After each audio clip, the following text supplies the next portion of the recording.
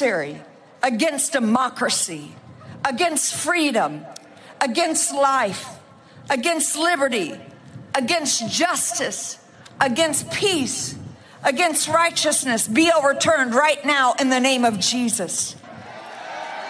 Let we, the people, have the assurance of a fair and a just election. I thank you for President Trump. That was Paula White. She's a former faith advisor to President Trump. She spoke at a Save America rally before rioters stormed the Capitol on January 6th. As the House Committee's investigation into January 6th continues and more details are revealed, it's hard to ignore the prevalence of one ideology, Christian nationalism. Christian nationalists believe America was founded on Christian principles and that Christianity should be the basis for how the nation develops its laws and policies. But many experts have warned that what happened on January 6th is just one example of Christian nationalism taken to an extreme. So just how has Christian nationalism influenced American politics, and does it pose a threat to democracy? We'll get into all of that and more after the break.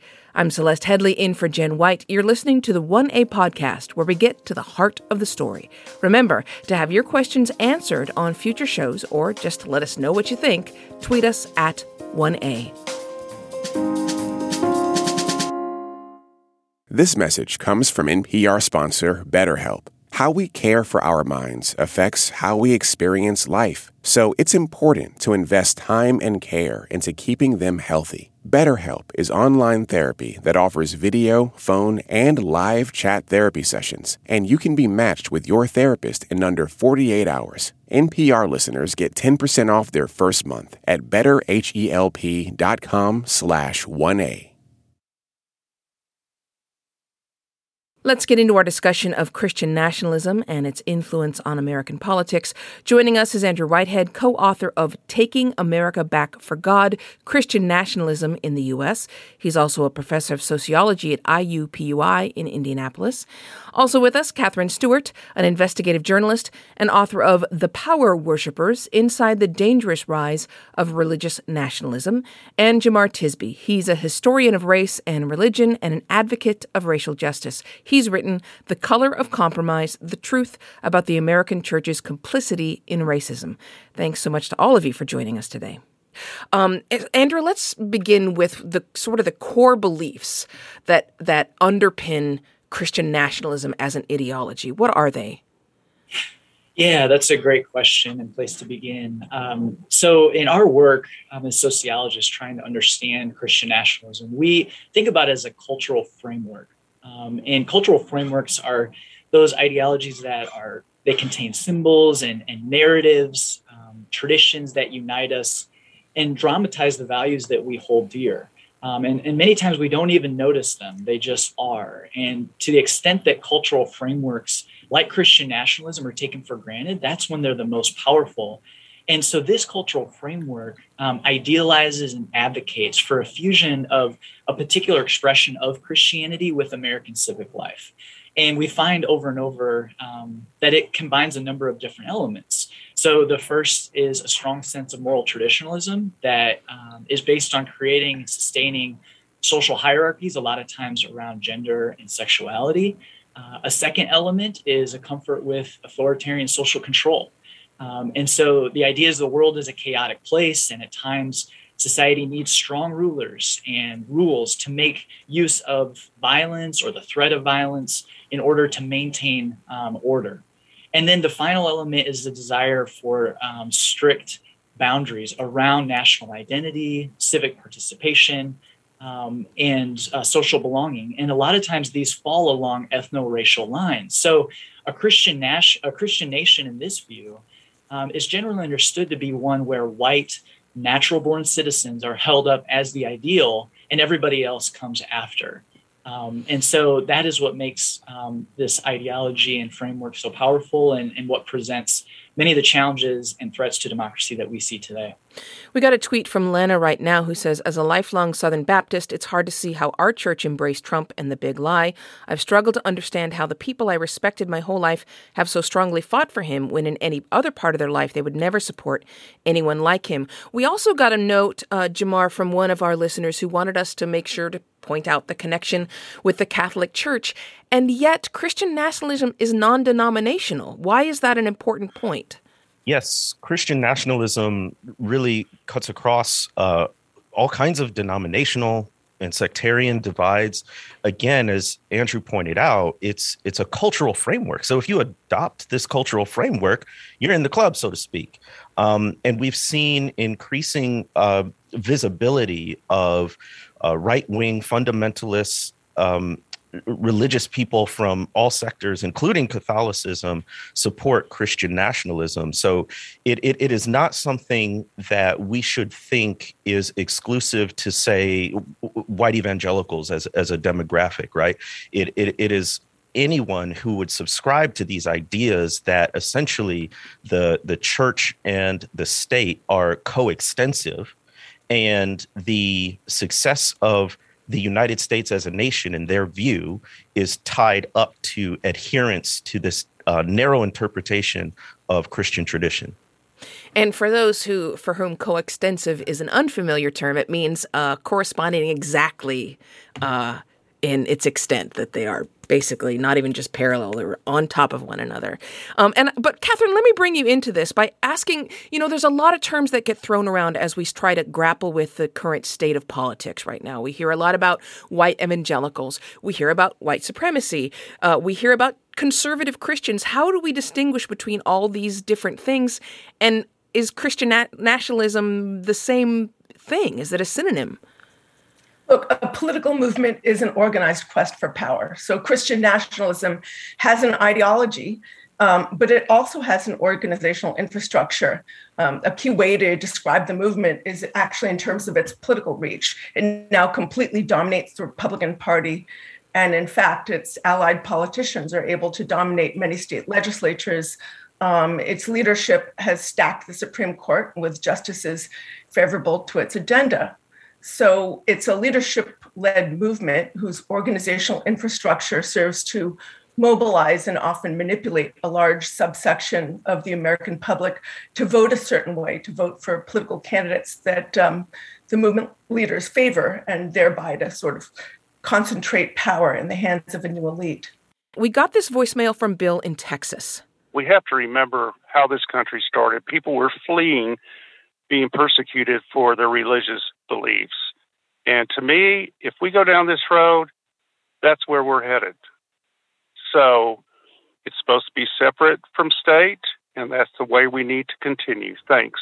So, Andrew, when a Christian nationalist says or refers to religious liberty, what do they mean? Yeah, so this has been a key part of the movement as well, as a redefinition of religious freedom or religious liberty. So the focus, as Catherine said, of Christian nationalism is defending access to power, a privileged access to power. So you'll hear them talk in terms of our rights, our privileges, our country, our heritage. And so this idea of religious liberty really is shifting from, it's no longer referring to this right of any citizen to practice or not practice religion without governmental interference. Rather, it's a redefinition of religious liberty as the right to bring privately held religious beliefs into the public square. To restore, in their view, kind of quote unquote, these Christian foundations of the country as they see them, to where then everybody will have to align with that vision and those views. There is the question, one of our listeners suggested that we should ask all politicians when they're taking their oath, which do they think is supreme, either the Bible or the Constitution? Jamar, can you grapple with this about among Christian nationalists, which is the more important document for them? Again, there's such a close identification between church and state or church and nation that you'll see a lot of parallels. So one thing I've noticed is Christian nationalists will revere the Constitution as almost divinely inspired.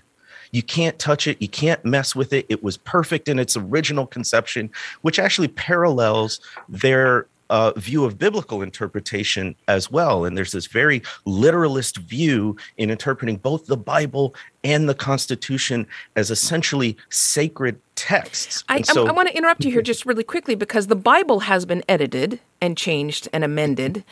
The Constitution has been amended. How does a Christian nationalist then deal with that? So I think what Christian nationalists are really attempting to do is push back against changes that broaden and expand democracy for all kinds of people. So they're trying to preserve a particular hierarchy and social order that they believe was enshrined in the Constitution and to some extent in the Bible as well. So that's what they'll do. They'll say these changes are moves in the wrong direction. The Bill of Rights? Good with Christian nationalists or no? Do they want to keep the Bill of Rights? Depends on which rights you're talking about, and most importantly, for whom. This is not new. Christian nationalism is not. It's not even uniquely American. We see it in other countries as well. But how far back does this particular ideology go in history? Yeah, that's a great question. And really, it's been with us since the first, Europeans set foot on this land. At that moment, trying to make sense of who they were as a people, what they were all about, and what they were supposed to do here. We see the beginnings of them tying together their religious faith with what they wanted to do. So how they treated Native Americans that were already here, how they treated African slaves that they brought over. These were intimately intertwined with their understandings of what God wanted them to do and who they were as a people. And we see race at this point being intertwined with Christian nationalism. So it really is a white Christian nationalism in its understanding. And then through the decades and years, we see it shifting and changing to those moments where the nation is trying to understand itself, who we are as a people. Christian nationalism provides a really direct response to that and legitimizes it in the will of the sacred, which is really powerful. So at different moments of cultural or political upheaval, we see Christian nationalism as a framework being something that really comes out and unites a certain sector of society. And I think what we're living through today, a lot of those organizations and networks that Catherine has written about so well, with the rise of the Christian right in the 70s, and through the 80s, a lot of what we see now is due to that kind of moment in Christian nationalism history.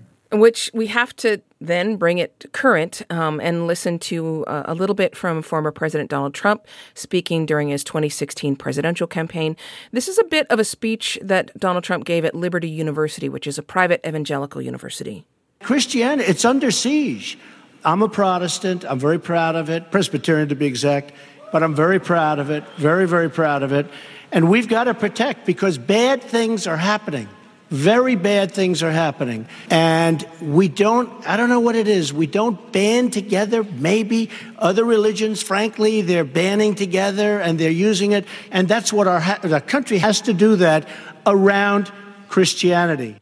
So, Jamar, Andrew was talking about the history of this movement. How did it change with the rise of Donald Trump's candidacy? Well, with Donald Trump, Christian nationalists really found this authoritarian leader dedicated to a very narrow view of citizenship and who, quote unquote, counts as American. And they saw him as the staunch defender of what they were promoting. And really what we heard in that clip was a key tenet of Christian nationalism, which is a sense of aggrievement, a sense of being under attack and under siege. And so to have a presidential candidate name that and to say, I'm on your side, this is one of the ways, even going back to presidents like Ronald Reagan. And he's speaking in Dallas at First Baptist Church and says, I know you can't endorse me, but I endorse you and what you're doing. Right? It's saying, I believe in what you believe in. I believe that your enemies are my enemies, and that unless we take back this country for God, right, then we are going to be in a bad situation. So I think that's what they heard in Trump, and that's why they supported him. Again, to Catherine's point, this is a political movement, and it's an organized quest for power. So they saw in Trump a way to gain and keep that power. So, Catherine, to you, what role then did Christian nationalism play in the insurrection on January 6th? Oh, that's such an important question. We can't fully understand what happened that day without understanding the role of Christian nationalism. So first of all, the ideology played a role because in the view of those insurrectionists, God chose Trump to help restore America as a supposedly Christian nation. So in their minds, if Trump was defeated, it must be against God's will. I mean, they see themselves engaged in this apocalyptic struggle between absolute good and absolute evil. We heard that in the clip that you just played of Trump himself.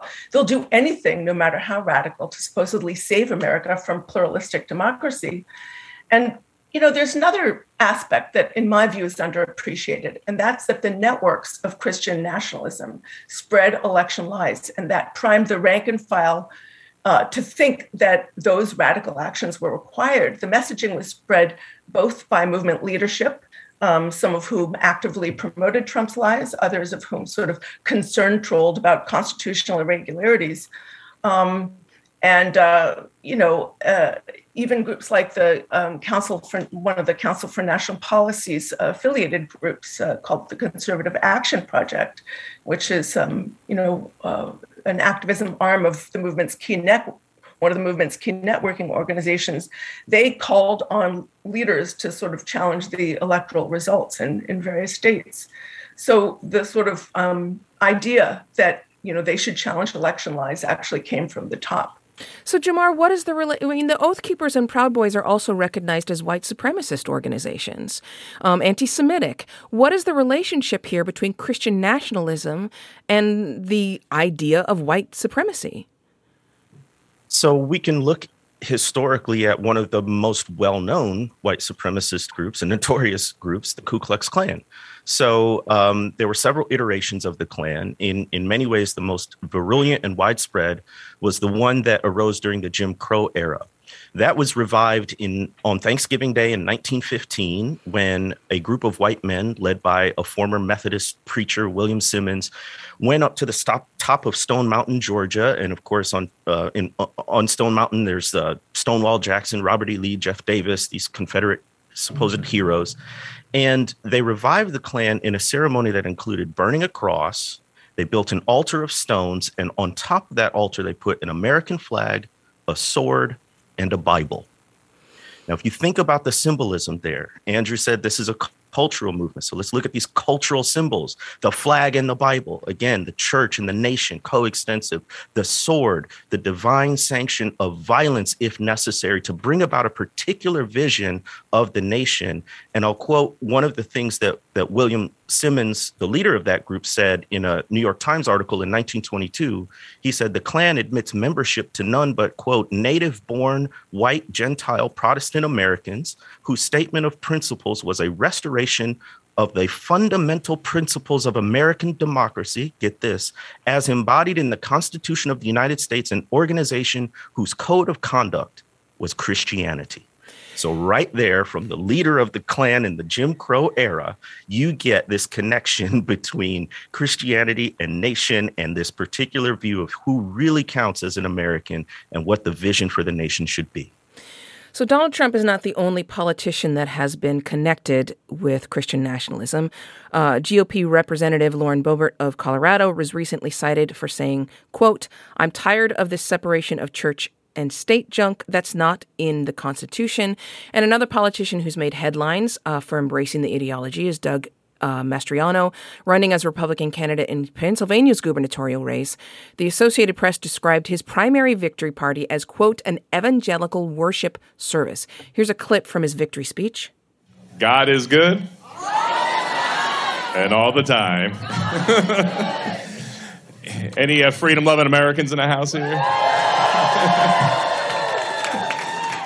Wow, 1 Corinthians 1:27 gives us all hope. God uses the foolish to confound the wise and the weak to confound the strong, right? That's his story, and he uses people like you and me to change history.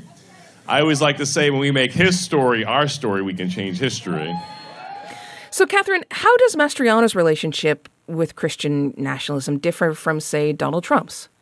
Well, they are both conflating the idea of America with a particular set of a sort of a religious identity, the idea that there's a pure versus an impure, an insider versus an outsider. And that's just boilerplate religious nationalism. I mean, you're going to find little differences in how people articulate those ideas across the board. But broadly speaking, this is an incredibly dangerous development. It's anti-democratic at all levels. I mean, there's, as Jamar has pointed out, the danger to the values of equality and pluralism that represent the best of the American promise. There's certainly danger to religious freedom, which includes the right to worship any god or sacred idea or none, but also includes the right not to be compelled to worship if you don't want to, or support another person's religion with your tax dollars if you don't want to. In a society as inherently pluralistic as ours, this is just incredibly divisive talk. And it's interesting that Donald Trump and so many other religious nationalist politicians today are identifying a certain, like, an internal enemy that they see as many fellow Americans, secularists, religious moderates and liberals and progressives, LGBT Americans, and any others of whom they disapprove. And they're directing that sort of kind of hate and contempt toward those outsiders. We're discussing the influence of Christian nationalism on American politics. Coming up, how do Christians feel about Christian nationalism? We'll hear more from you and our guests in just a moment. Remember, if you want to have your questions answered on future shows, you can download our 1A Vox Pop app and leave us a message.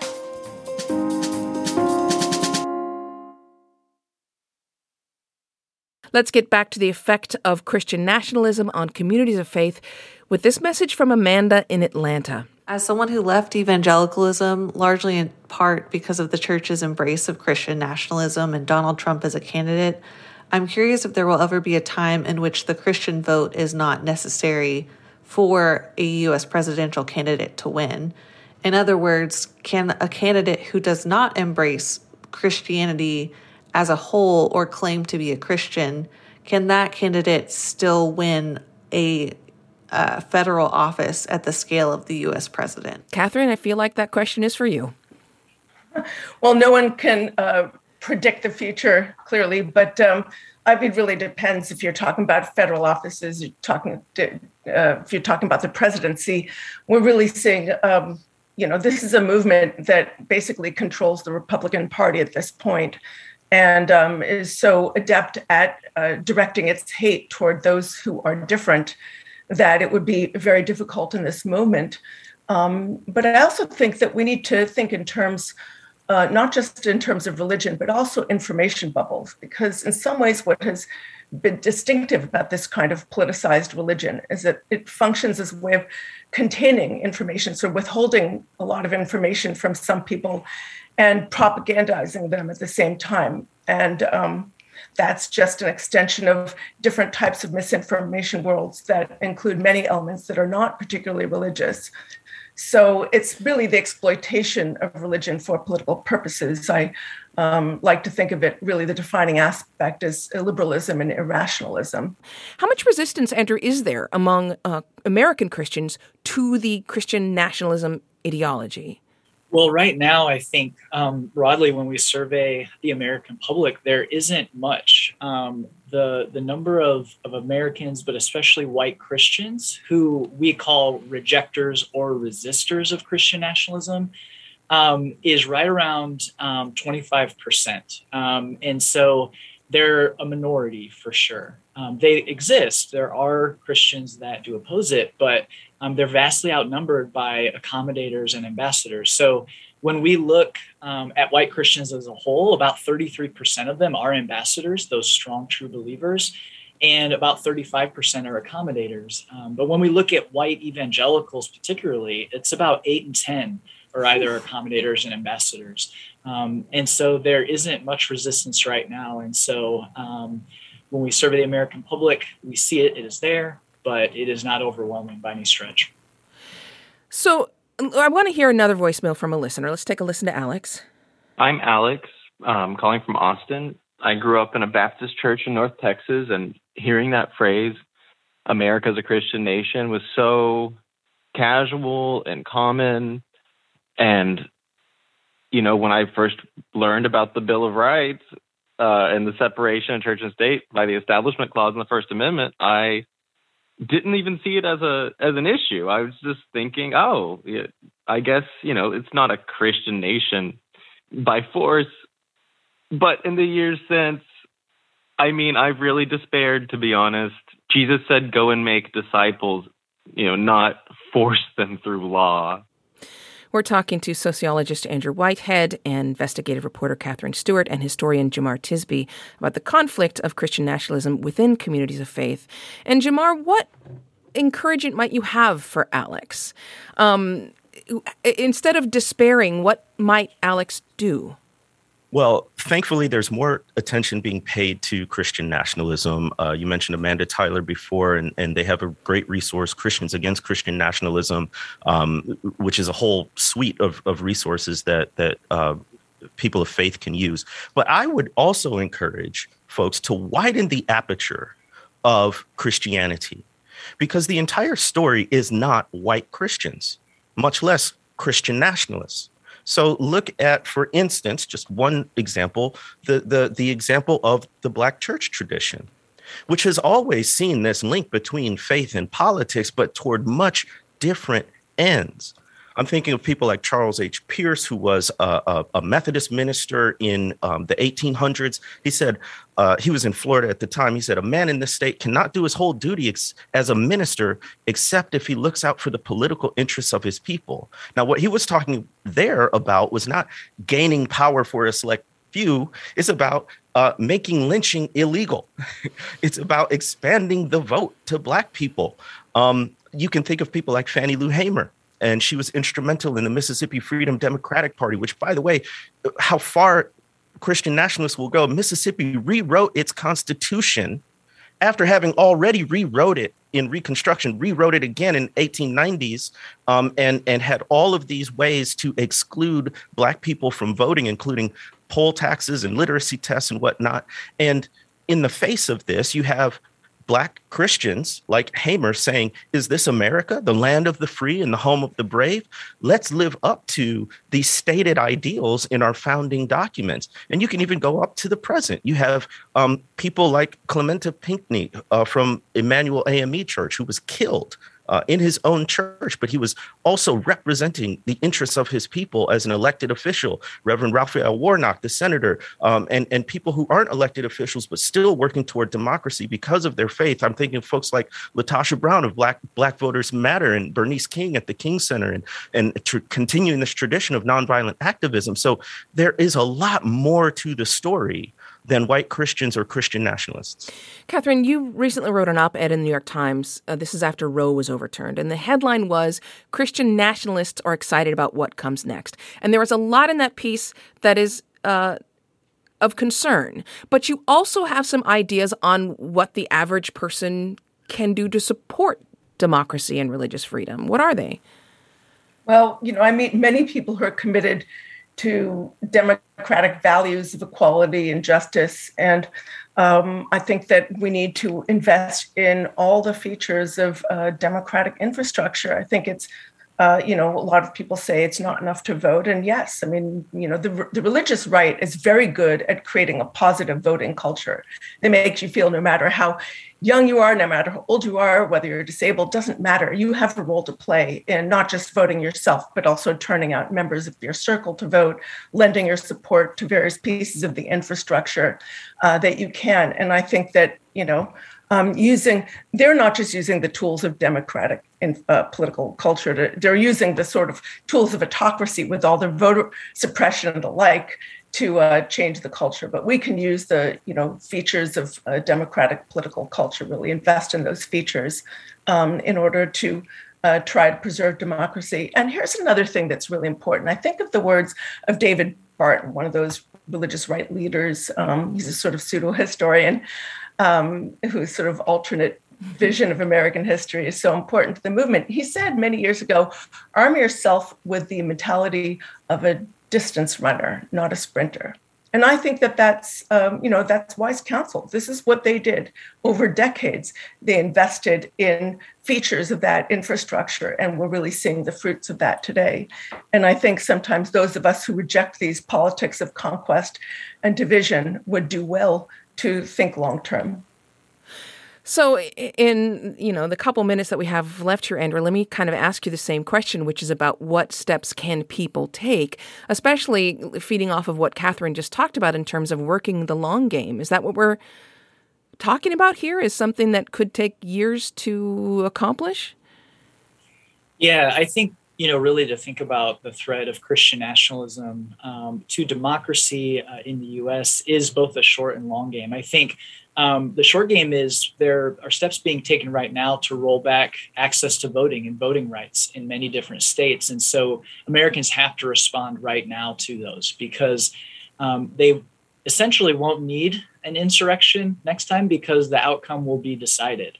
And so we have to make sure that all Americans, no matter their, race, ethnicity, religious, minority, or secular, gender, sexuality, anything like that, have access to the vote. But I do think the long game does involve changing of hearts and minds, but that takes so long, as Catherine pointed out. But we have to be involved in that work as well. And I think in that sense, it's Americans engaging with views outside of what might have been a bubble around them. So reading books and listening to speakers outside of their religious tradition, or as they engage in their religious communities, if they are, especially if they're Christian, to think long and hard about why is there an American flag at the front of the sanctuary? What would happen if we took that down? What does that mean about us as a community?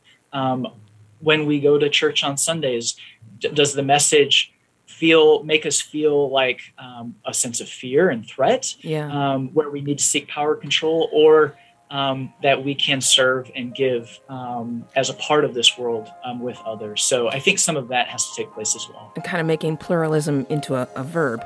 Andrew Whitehead is co-author of Taking America Back for God, Christian Nationalism in the United States. Catherine Stewart is an investigative reporter, author of The Power Worshippers, and Jemar Tisby, historian of race and religion and the author of books on racial justice like The Color of Compromise. Thanks so much to all of you. Today's producer was Sophia Alvarez-Boyd. This program comes to you from WAMU, part of American University in Washington, distributed by NPR. I'm Celeste Headley. This is 1A.